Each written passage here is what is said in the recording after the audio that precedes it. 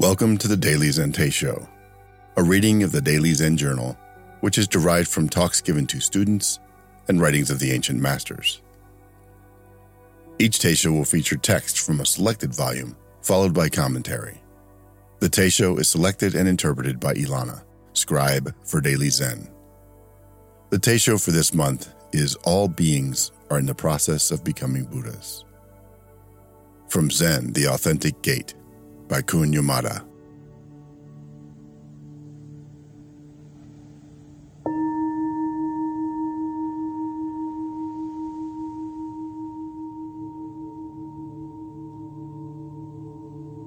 All beings are intrinsically Buddha, as Hakuin said, means that all sentient beings are endowed with the wisdom and virtuous power of the Buddha, and are, without exception, gradually advancing along the path of liberation. It is inevitable that all human beings will perfectly realize their essential nature. Each of us, as perfect and infinite existence, is of necessity on the path to Buddhahood, even when in the phenomenal world. This is what we call, quote, the process of becoming a Buddha, end quote. To sum up this process, 1. We are intrinsically endowed with Buddha nature, and although, 2, we cling to the illusion of a self, 3, life continues. Also, 4, cause and effect are inevitable. 5, myriad Buddhas actually exist. And 6, sentient beings mutually interact with them.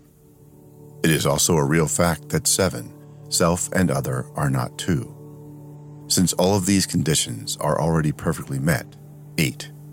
It is only a matter of time before we will, without fail, break through the deluded dream of self, awaken to our intrinsic Buddha nature, and achieve wisdom of supreme enlightenment. When one believes and understands these, one correctly believes and understands Buddhism. If we condense these further, they all boil down to the 8th tenet, that all beings are in the process of becoming Buddhas. In other words, we believe that all sentient beings attain the way of the Buddha. This is true faith in Mahayana Buddhism. The Brahmajala Sutra says, "O all you people, believe unmistakably in your hearts that you are accomplished Buddhas. I am already an accomplished Buddha. If you believe always in this way, then you are already endowed with the precepts."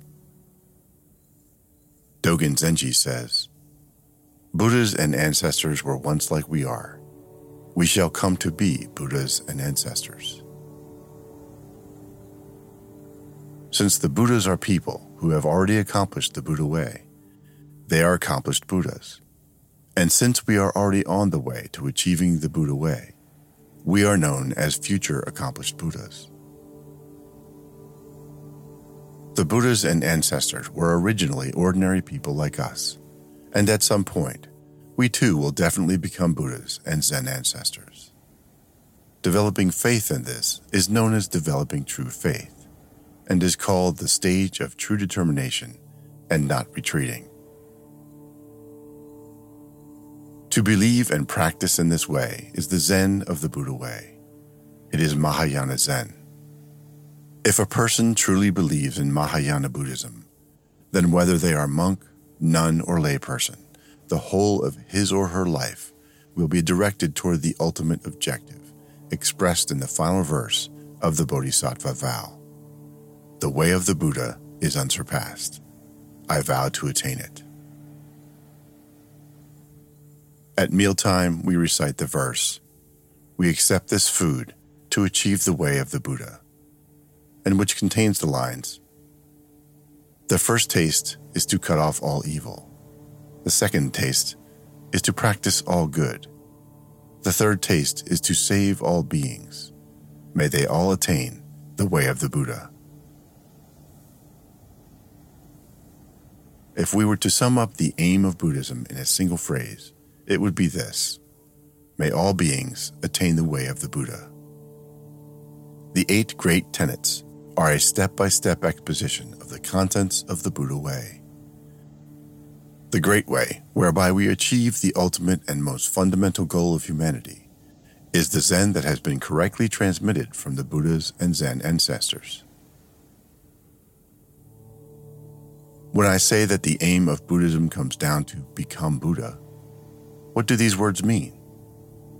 The sutras tell us, all things return to one, and the three worlds are products of the mind alone.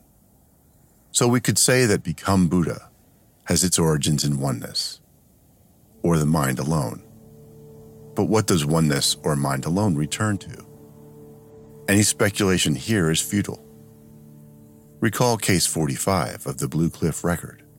A monk asked Jashu, all things return to one.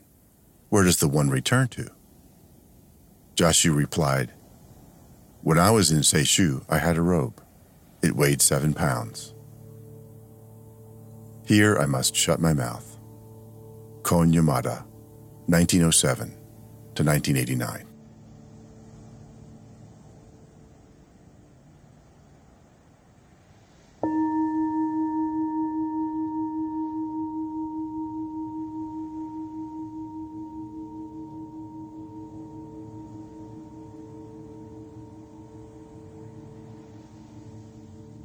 In times like these, where anger, greed, and delusion seem to have total sway over people's consciousness, it's quite a reach to feel sincerely that all beings are in the process of becoming Buddhas.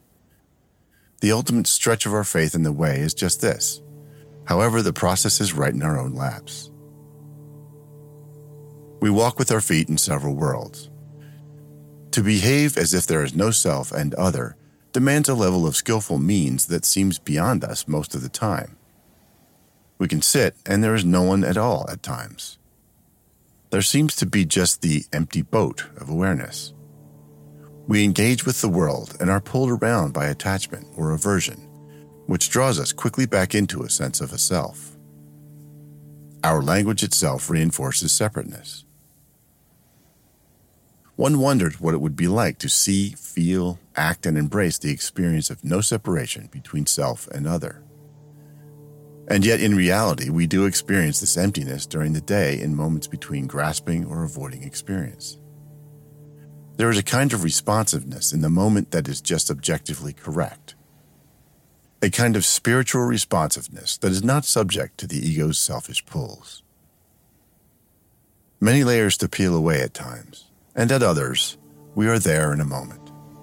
Let's help each other wake up, here and now. No one special. Ilana, scribe for Daily Zen.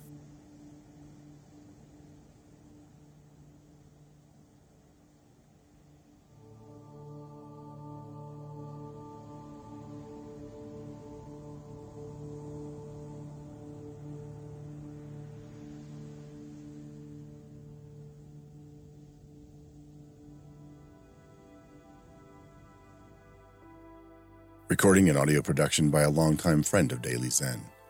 Music by Ashat Danielyan at pixabay.com. To learn about Daily Zen, read journals and quotes, donate, or see the artistry of Daily Zen, please visit dailyzen.com. Thank you for listening, and may your way be clear.